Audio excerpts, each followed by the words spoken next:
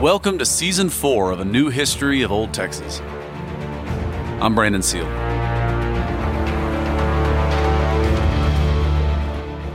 On the first day of the siege of the Alamo, Juan Seguin helped Jim Bowie compose a letter to Santa Anna. The substance of the letter isn't that important for now, but how they closed the letter is. At first, they signed off with the customary Dios y Federación, God and Federation, a declaration of their commitment to the Federalist Constitution of 1824.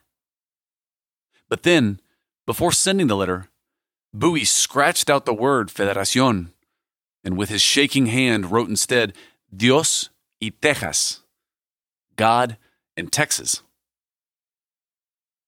I've always understood this moment to be the great moment where Bowie, Seguin, and the others symbolically realized what they were fighting for, an independent Texas.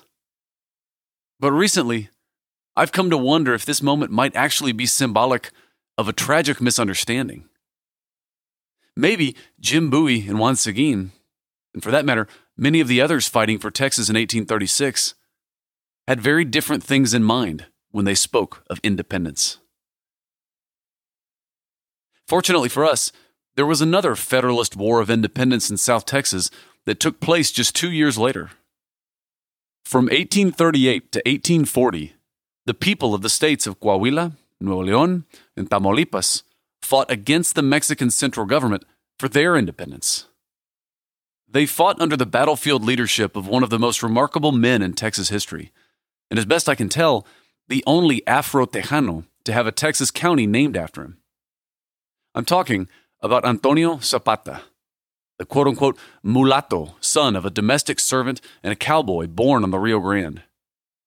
For the better part of a year, Zapata reigned supreme as the uncontested military leader of this region and as the avatar of his people. With his army of Rio Grande vaqueros, Carrizo Indians, and Anglo-Texian volunteers, he held as many as 3 different Mexican centralist armies at bay and won the respect of his enemies and the love of his men.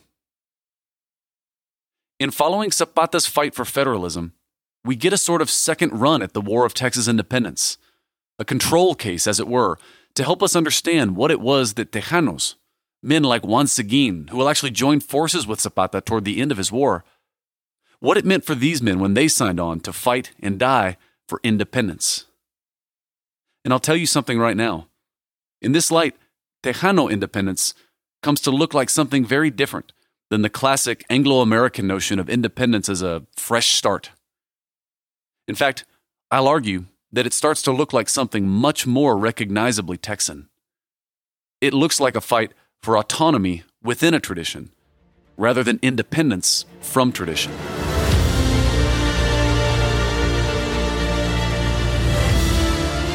To learn more, join us this season as we ride alongside Antonio Zapata in his fight for the Republic of the Rio Grande.